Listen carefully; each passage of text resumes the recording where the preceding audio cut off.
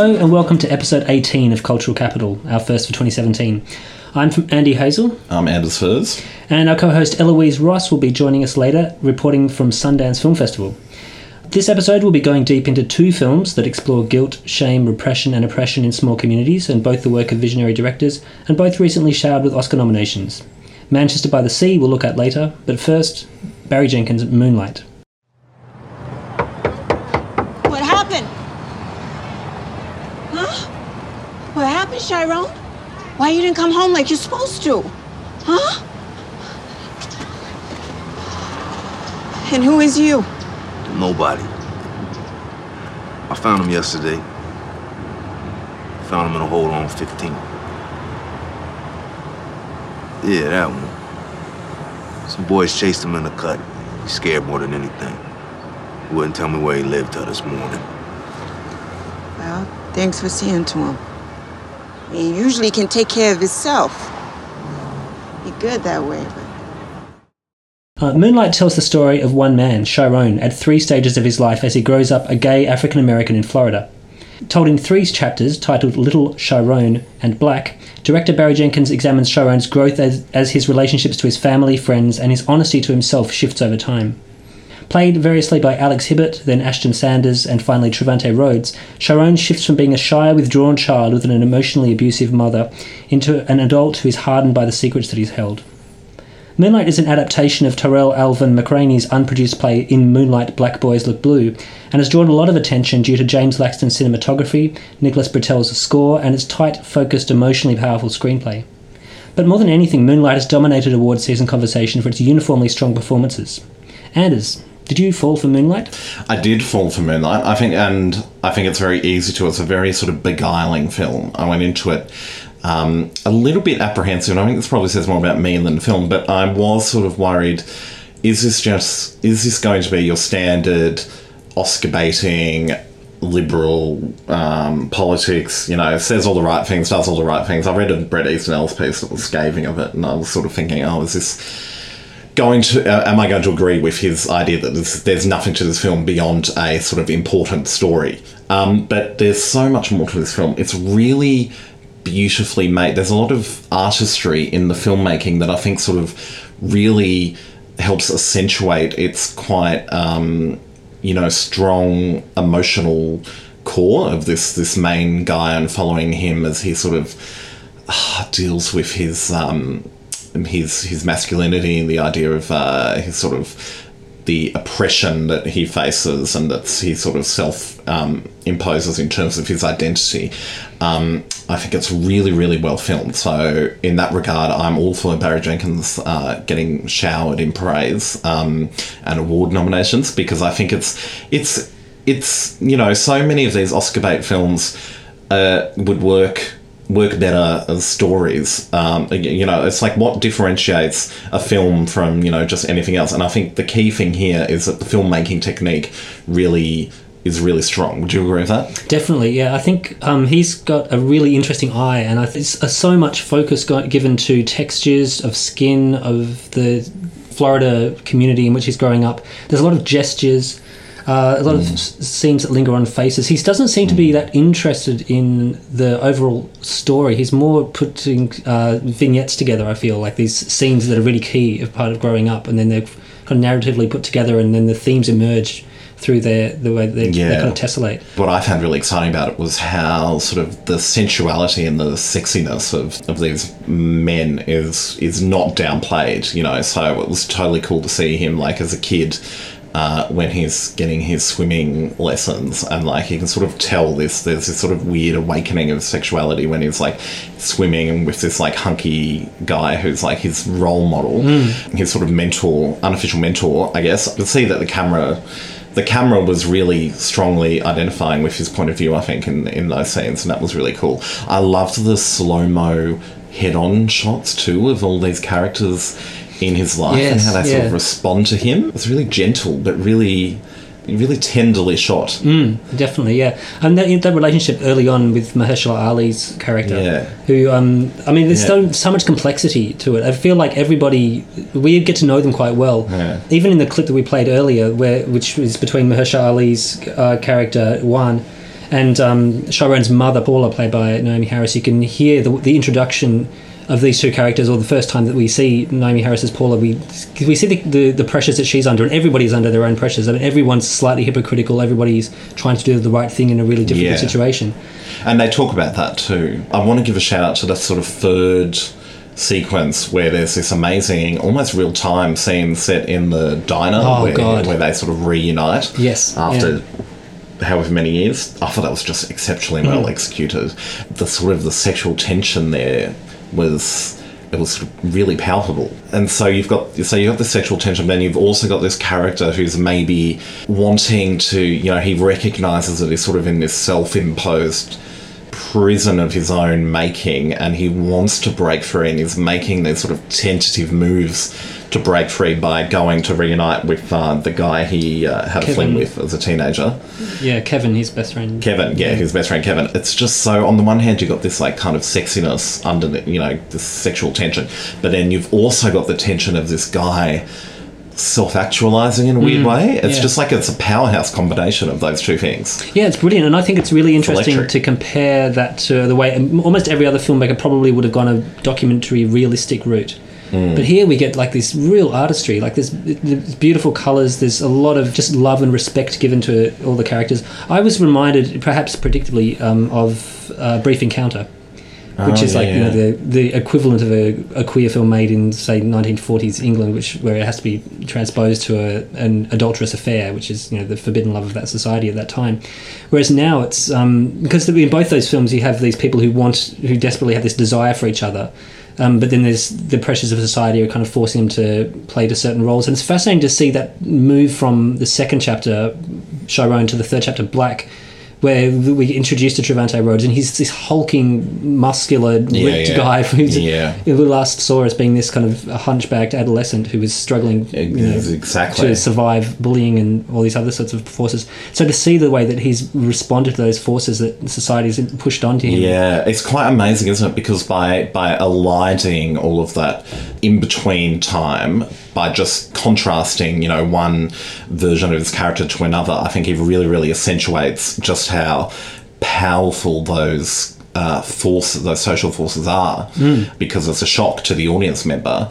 Yes, go, and then it's sort of like a classic Brechtian alienation technique, where you're suddenly aware of the fact this is a film, and you're suddenly realizing you're suddenly realizing that you're supposed to be thinking about why this has happened. I guess the combination of that with like this cool, queer, sexy, tense romance, all of that as well. It's just like, it's kind of amazing, really. Yeah. And a film I saw around the same time as I saw that was Conor Horgan's film documentary, The Queen of Ireland, about Panti Bliss and the man who plays this drag queen, this kind of stand-up activist.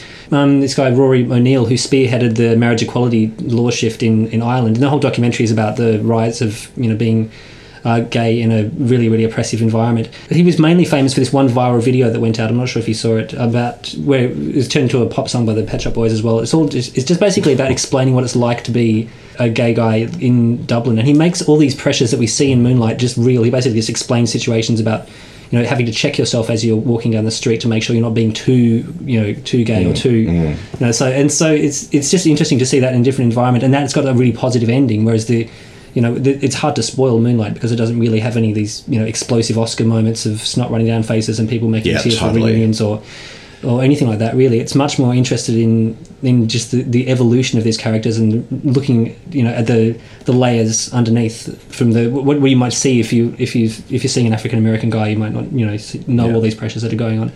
And so Rory O'Neill's thing in Ireland, is really different. But there's still a lot. It's an incredibly religious country. But then they managed to manifest this amazing change, and so it was that's quite like an uplifting, optimistic side of it. It's a flip side, I suppose, to the story of people having to deal with the same pressures. Yeah.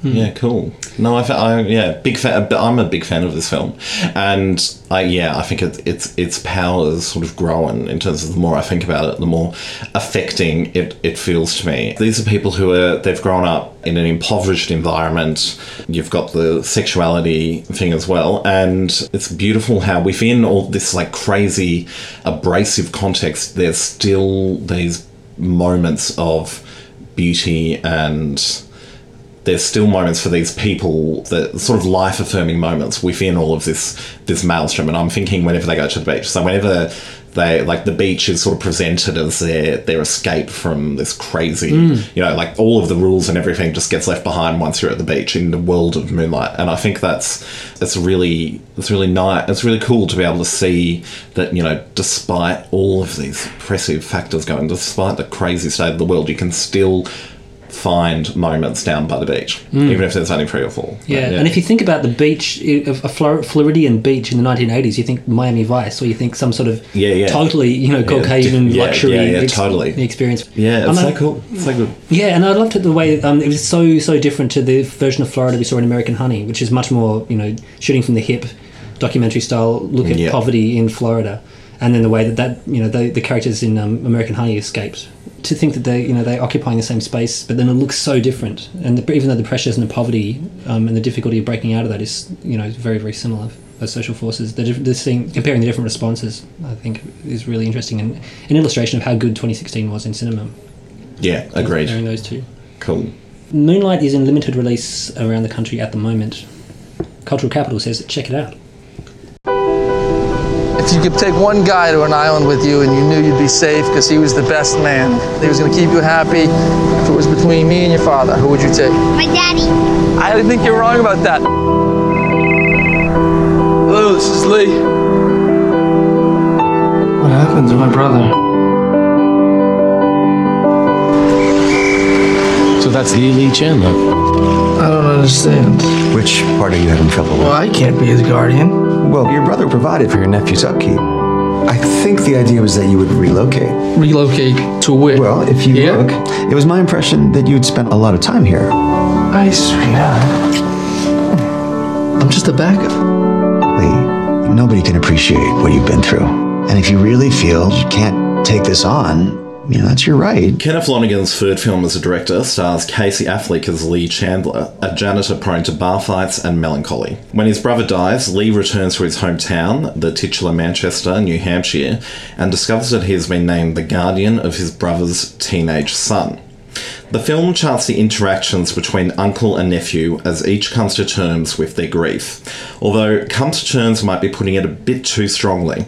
Refreshingly, the emotional didacticism of your standard American movie is absent here. Affleck's supporting cast includes Michelle Williams as his ex-wife and Kyle Chandler, who appears in flashback as his dead brother. As the film flashes backwards and forwards in time, we gain a complete portrait of a couple of key tragedies besieging one working-class family, and we come to realise just why this main character left his hometown for good.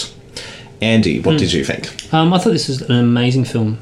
I guess my expectations were very high because I was a huge fan of You Can Count on Me and Margaret, Kenneth Lonergan's 2 previous films. The word came out first in Sundance last January, and then it was, of course, we've only just got to see it in Australia now. It was like a good, year's worth of hype building up to it, but I thought it was absolutely stunning. Almost all the focus seems to be on Affleck's performance, which I think is really, really, of course, it's incredible, and it's probably going to win the Oscar for him as well. The film is called Manchester by the Sea, and it's really interesting to look at the way Lonergan chooses to populate this town and to have their stories told, and to look at the way that grief and trauma is never really owned. It's always like a collective thing. And so despite Affleck's problematic way of handling the difficult experiences, we get to know him and we get to know the town through the relationship. So any sort of traumatic event's going to fracture thousands of times, and everyone's going to have their own versions of the story. And it's him, the difficulty of coming to terms, that I found so captivating with this. Particularly, also in a very similar way to Jenkins, I suppose, we don't really get an overall narrative which is running clean through the story. Often scenes seem to happen in almost tangential relationship to the story, the narrative that you just explained. But instead, if being the sort of thing that people might question as to why do you need certain stories in there about the hockey team, or about Lucas Hedges' friends, or the garage band, all that sort of stuff.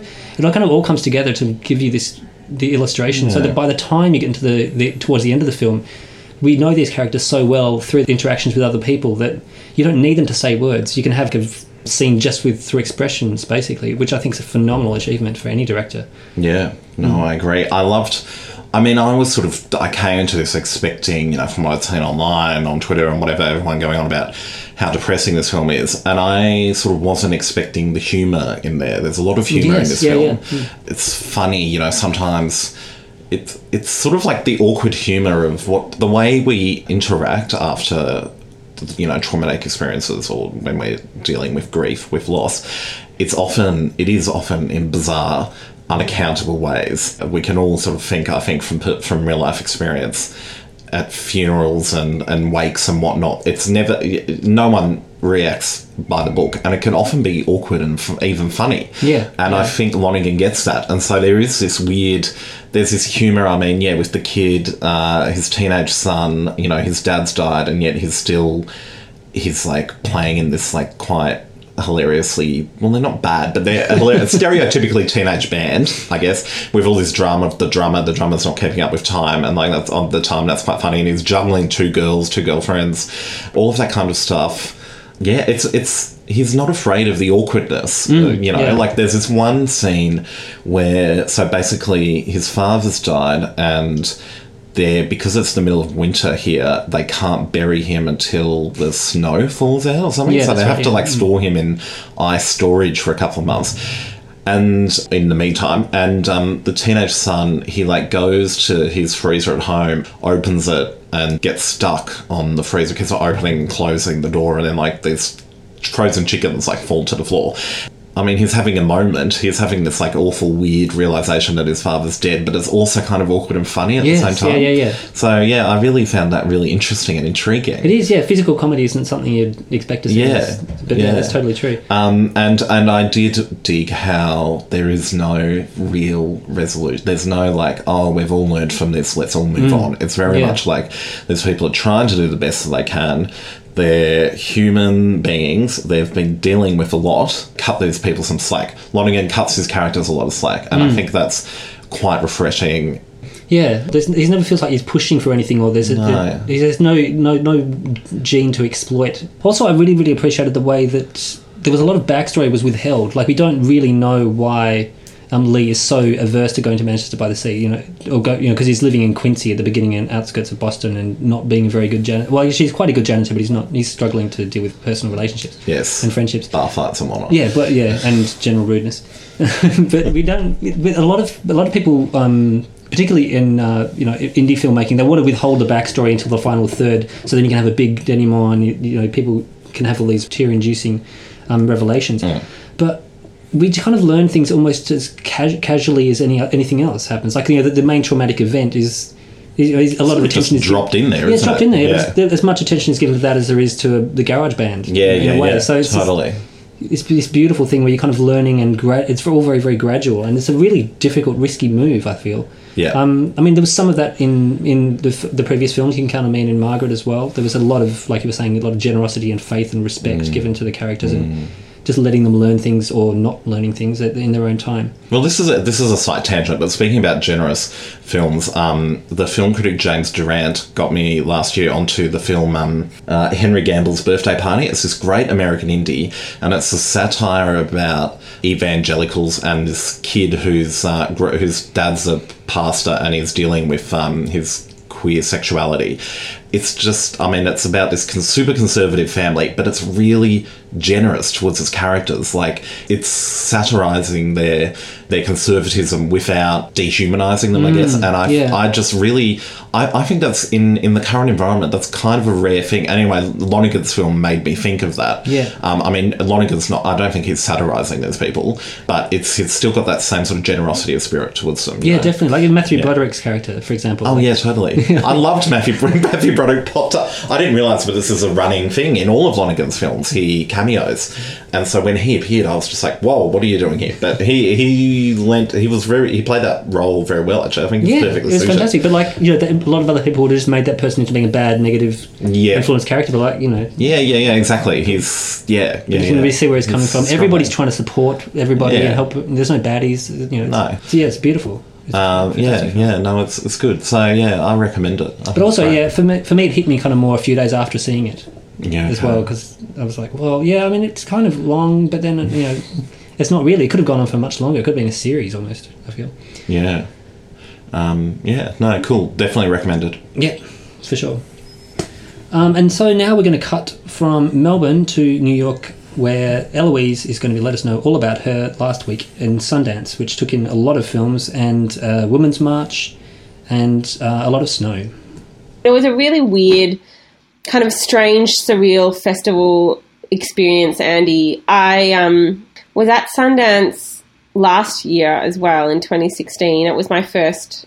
So this year I feel like I have some comparison. And I got there, arrived on the 19th of January, and the next day was the inauguration. And it was just such a strange, heavy weight that we began the festival with. And so it was just a really odd thing. But the following day was the Women's March. I had to skip, a really kind of big film to go to it, but I felt like I needed to go and experience that. Given that they were the first, sort of two main days of the festival, it starts on the 19th, but there's only, one film slot in the evening. That was, a very jarring entry into Sundance this year. But some of the films I saw, resonated with what's going on with American politics right now. Like the film that I saw on the 19th was Whose Streets, which is a documentary not so much about Ferguson itself, but about the response, both the police response to the shooting of Michael Brown and the response to the police's response. So in general, it's considered that the police response was unsatisfactory, and then there was very famous protests going on in Ferguson that turned very violent and disrupted the city. Yeah, it's just this really interesting documentary. Look, it's not perfect, and there are some elements of it that are not ideal, especially maybe not ideal for watching in a cinema itself, because there's a lot of guerrilla mobile phone video footage. Footage goes from being landscape to being portrait, which can be kind of jarring. There are occasional inserts of people's tweets in here, so it is very much, this like of the people documentary, which is actually a really important thing given that it was a protest that originated with the people. I think it's really important that this film exists. Most of our knowledge of that scenario, and it went on for months, came from the media, and this is from someone who was there, I think, and who, kind of taking people's accounts from actually being there. Anyway, that one was the first film I saw, so that was kind of, a really heavy film to see. I think, on that, there is another film that is really important, a documentary called Dolores by Peter Bratt. Now, I'm not familiar with what Peter Bratt has done before, but this is a really solid documentary. It's about the life and the activism of Dolores Huerta, a woman who's now 86, who was a really big civil rights activist, and she was really supported labor union laws in the American South. It's really solid. It begins kind of with this really extraordinary rhythm. It has really excellent editing, music as well, fantastic archival footage of her and of other people like Gloria Steinem.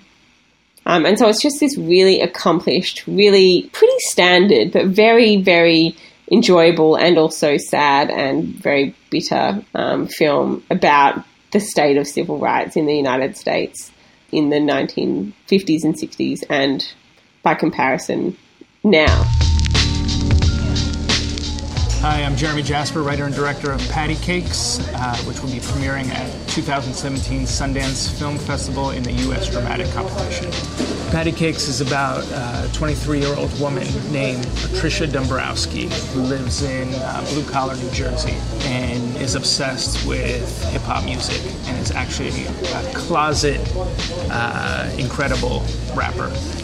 Through the film, she kind of comes out as an MC and puts together this crew of misfits, and then they go on this epic adventure to become legitimate. So I saw Patty Cakes, and it was the last film I saw at the festival, and just the amount of energy in this film, I think I'm so happy that it was my farewell to Sundance this year. The festival director, John Cooper, actually has said, it's been reported on, that Daniel McDonald is the best actor he's seen come out of Sundance or just in general since Jennifer Lawrence in 2010 when she was at Sundance with Winter's Bone. Whether or not you think Jennifer Lawrence is great or not, which, you know, she certainly was a rising star at that time, that's really high praise. So maybe that's a sign of, you know, places that Danny McDonald might go. She's a 25-year-old Australian, and she's been in a few things before, but this is her first big breakout role. And it's just so great. It's so much fun. So she plays this 23-year-old in Jersey, in North Jersey, I think it is, and she is bored and she wants to be a rapper. She wants to be a rap star. She wants to have a record.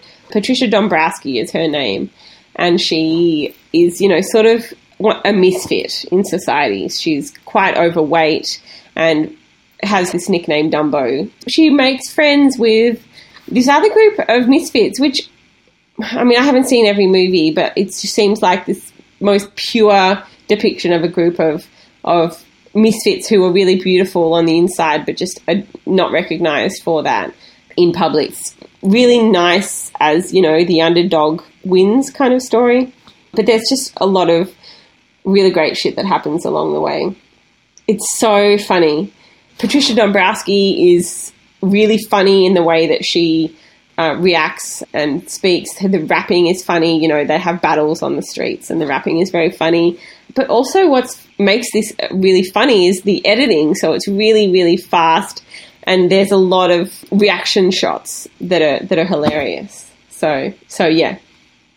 So this sold for, I believe, $10.5 million to Fox Searchlight Pictures. It's just so much fun. It was definitely, you know, the talking success of the festival. There always is one. I think last year's was Manchester by the Sea, and this year it's Patty Cakes. And I did see Mudbound, and this really shocked me.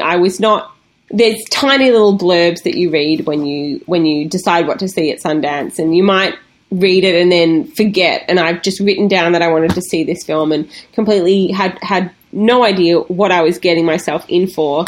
But Mudbound is this really, not searing, I don't want to say searing, but just really honest, I think, and straightforward look at rural Mississippi in the 1940s. And so if I say that sentence to you, you know what we're in for, right? This movie is not a barrel of laughs.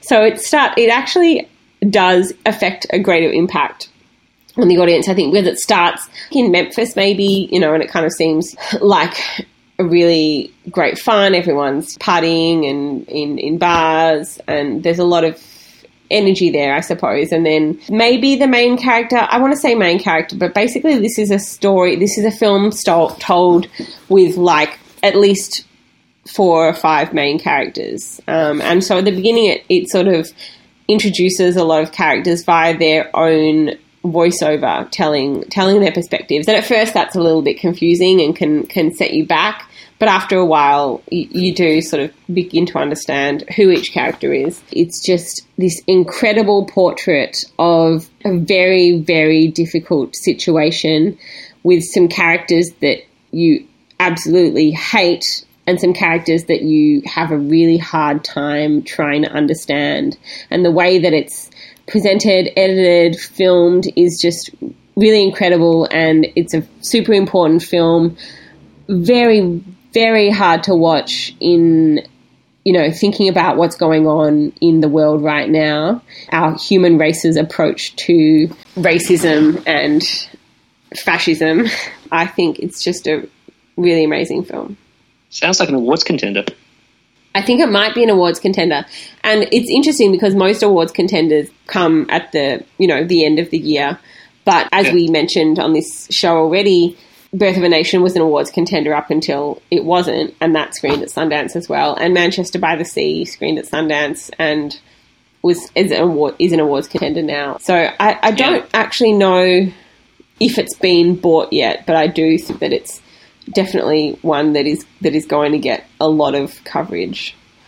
Okay, so it's about a young woman who is having to take care of her mother, who is unable to take care of her daughter. And she meets a man who comes into town, played by me, who is in town in Columbus, Indiana, because his father has fallen into a coma. And so they meet and get to know one another whilst getting to know the town of Columbus, Indiana, which is filled with modern architectural wonders. Is that good? I really, really love this film called Columbus, which is filmed in Columbus, Indiana, and it's a film about relationships and loss and the responsibility of child to parent in a really complex way, and it tries to understand how our surroundings, I suppose, and the buildings and the landscape that we feel comfortable with assists us emotionally as we grow up and as we go through struggles. This is a film that's been getting a lot of high praise as well from Sundance. It's written, edited, and directed by Kogonada, who came to acclaim as a video essay artist. He has a website. He is very well known to the academic community and the cinephilia community. He's been commissioned to make video essays for places like the Criterion Collection websites and maybe also the Criterion Collection DVD releases. He's a guy who obviously has a really sharp awareness of timing, editing, and framing from all of the time that he spends mixing up this footage and turning it into his own audiovisual essay. And you can definitely see that, I think, in Columbus, in the way that he goes from beat to beat, the way that he frames people in front of buildings and in landscapes. He's got a real eye for framing as well. I don't think this kind of approach is unique to video artists necessarily.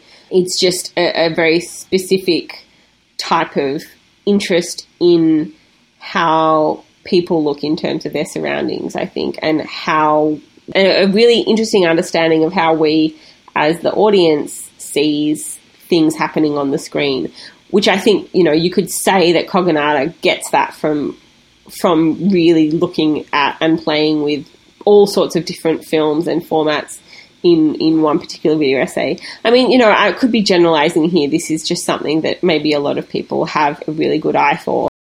My name is David Lowery. I'm the writer and director of A Ghost Story. The film kind of just emerged from some primordial miasma in my brain while I was editing my last film. I just had this idea of a ghost movie in which the ghost is a guy in a bedsheet with two eyes cut out, and I just love the idea of taking that iconography and that image and playing it incredibly straight and very seriously, because it's a very goofy image. It's breaking from the norm in terms of how we tell the story and the tools we use to tell it. So A Ghost Story is really, really good. Look, I wasn't quite sure that I was going to love it. It's a film that is, rather than being interested in character, although it is, I think, in some ways, it's interested in the passage of time, and it's interested in the way that maybe we relate to the universe and the way that we relate to space and the way that we relate to history and the way that we respond to certain events. And I don't think that that's really saying anything very interesting, but I'm trying not to give things away, but there's like a number of segments, and each of them is concerned with the passage of time in different ways. And it's only 87 minutes, I think, and it doesn't feel short. It doesn't feel long.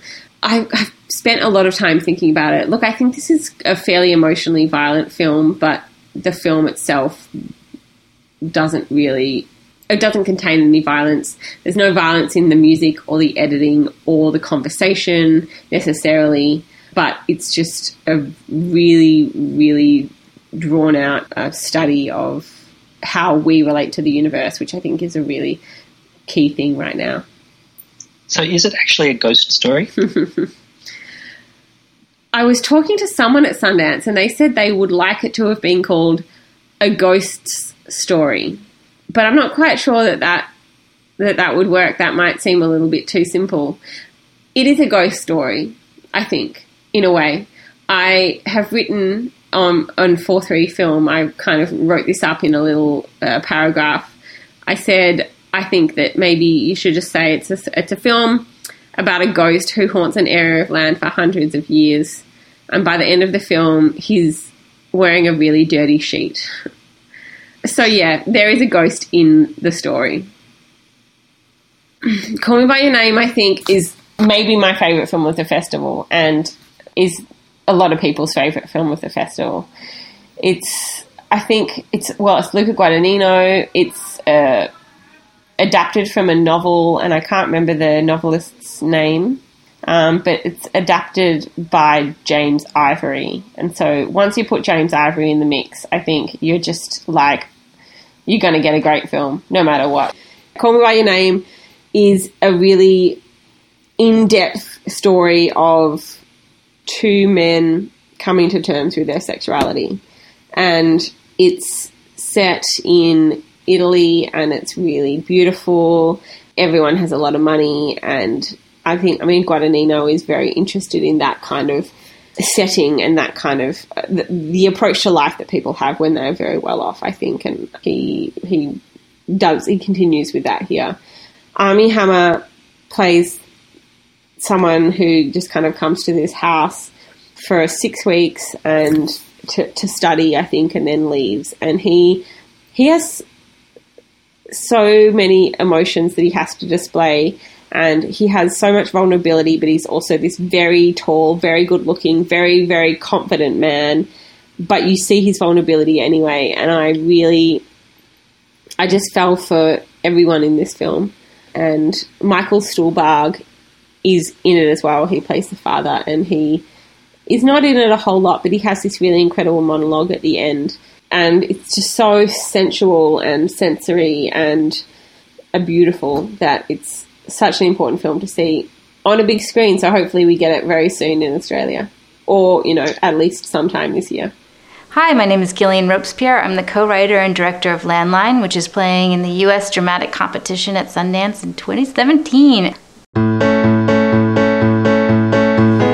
Landline takes place between Labor Day and Halloween in New York City in 1995. Jenny Slate and Abby Quinn play Dana and Allie, two very different sisters who bond and connect over the discovery of their father's affair. And their parents are played by Edie Falco and John Turturro. Dana and Allie come to understand what monogamy and honesty feels like in their own lives, especially Dana, whose story starts to parallel her dad's with her fiancé Ben, who's played by Jay DePlace. Look, I loved Landline, Gillian Robespierre's new film with Jenny Slate, and Edie Falco is in that as well. Loved that. It was a lot of fun. Not perfect, but just a really, really nice kind of observation of family dynamics and, family love. People have been talking about that for months, at least 6 months, I think, and so that will definitely make an appearance somewhere. I wanted to briefly mention Roxanne, which is not really a biopic, but it's based on the early life of a real person whose name is Roxanne Shante. The reason I wanted to bring this up is I didn't think this was a particularly strong film. It starts off really well and then it descends into maybe melodrama or just a little bit. But it's about someone growing up in the Queensbridge projects who wants to become a rapper, and she engages in all these street battles. And I thought it was really interesting because you have this film, Roxanne, and then you have Patty Cakes. And I really wanted to see them battle rap each other. That would be really cool. I feel like they should have both come to Sundance. Well, they were both at Sundance, I think, both of the actors, but they should have battle rapped each other as a performance art piece at Sundance. That would have been great fun. It's great. There's a lot of really good stuff in it. I just feel like narratively its energy dropped out a little bit. It does star Mahershala Ali as well, which is maybe a talking point given his recent nomination. The woman who plays her name is Shante Adams, and she's just incredible. I mean, she raps super well. She's got this really great screen presence. I think she first plays a 14-year-old, and then she goes through to maybe 18 or 20, and you can kind of you get her. She's got different hairstyles, but she really, I think, embodies the ages very well and very confidently, and is very convincing in that. So she's she was getting a lot of attention, I think, in the response to the film. Great. Okay. And finally, I think, I want to briefly mention The Hero because it stars Sam Elliott and his incredible mustache. So basically, it's about an aging Western film star played by Sam Elliott and his mustache. And I'm just like, I feel like you just need to say that and that's all, and this movie will be sold. It's not perfect. There are a few cliched moments, but it's beautiful. It's like there's a lot of sunset and stuff in LA. He lives in the hills. And it's got Sam Elliott in his mustache, and so that's it. It's a great film. It's good. That film's called The Hero? The Hero, yeah. Nice to meet you. Sorry, I forgot your name. Lee. Right. Lee. They say that memory is the second thing to go. And what's the first? I can't remember. How do you two know each other? We were on a TV show together. Nothing you ever heard of. It's called Cattle Drive. Ran for 13 episodes. Lee was the lead. Ben Horn, a gunslinger. Whoa. I was a cocky kid who stole the wrong man's horse. You mean you had a real job once? Yeah. I had a wife, too. So did he. Now we just have each other. Well. And that was Eloise Ross reporting from New York about her experiences at Sundance. A lot of good films to watch out for there, and hopefully a lot that will be coming soon to MIFF or to wide release. We're going to close up the episode today with a look at what's on Mubi. Anders, anything that caught your eye? Yeah, so I'm going to give a shout out to Greg Araki's film Nowhere, which I previously saw for the first time on Mubi, so they're playing it again. It's a 1997 movie about a queer polyamorous high school couple. It's lots of fun and also kind of deeply disturbing at the same time, and it ends like in this crazy, over-the-top, semi-apocalyptic kind of way. Really, he's not a subtle filmmaker at all, but visually stunning. So many cameos from all these amazing actors of the early to mid-90s, and then a bunch of like 2000 stars sort of as teenagers are in there too, so from that angle it's really interesting too. Mm-hmm. Totally over the top, and I think it's a true icon, this film, of queer cinema. It's a queer film in more ways than one, so I totally recommend it. Great, okay, thank you very much. So that's and that's a part of his Teen Apocalypse trilogy, I believe. Yes. Excellent. Okay, well, Mubi is at the moment on a Jean-Luc Godard season, which has been certainly delivering a lot of goods. So I would single out, I mean, there's a lot of places, you can't really go wrong too far wrong with Jean-Luc Godard, but I would probably single out Weekend as being a good place to start if you're unfamiliar with his work. That's got such a fabulous opening scene. Yeah, the opening sequence itself. Yep. Even if you're unsure about French New Wave, just give the first 10 minutes of Weekend a try, and I think you won't want to look back. And that brings us to the end of episode 18 of Cultural Capital. Thank you very much for sticking with us. Anders, where can people find you online? They can... I just deactivated Twitter, so this is awkward. Really? Yes. So they can't find me anywhere. Right. But if you're interested in trying out Mubi, you can get a 30-day free trial on us. Just go to Mubi, mubi.com/cultural capital. So you can find us on Twitter at the CultCap Pod, or you can email us on culturalcapitalpodcast@gmail.com. And on Twitter, where can we find you, Andy? I'm Andy Ricky, that's Rickie. Bye. Sorry, I completely deactivated it. I did not realise.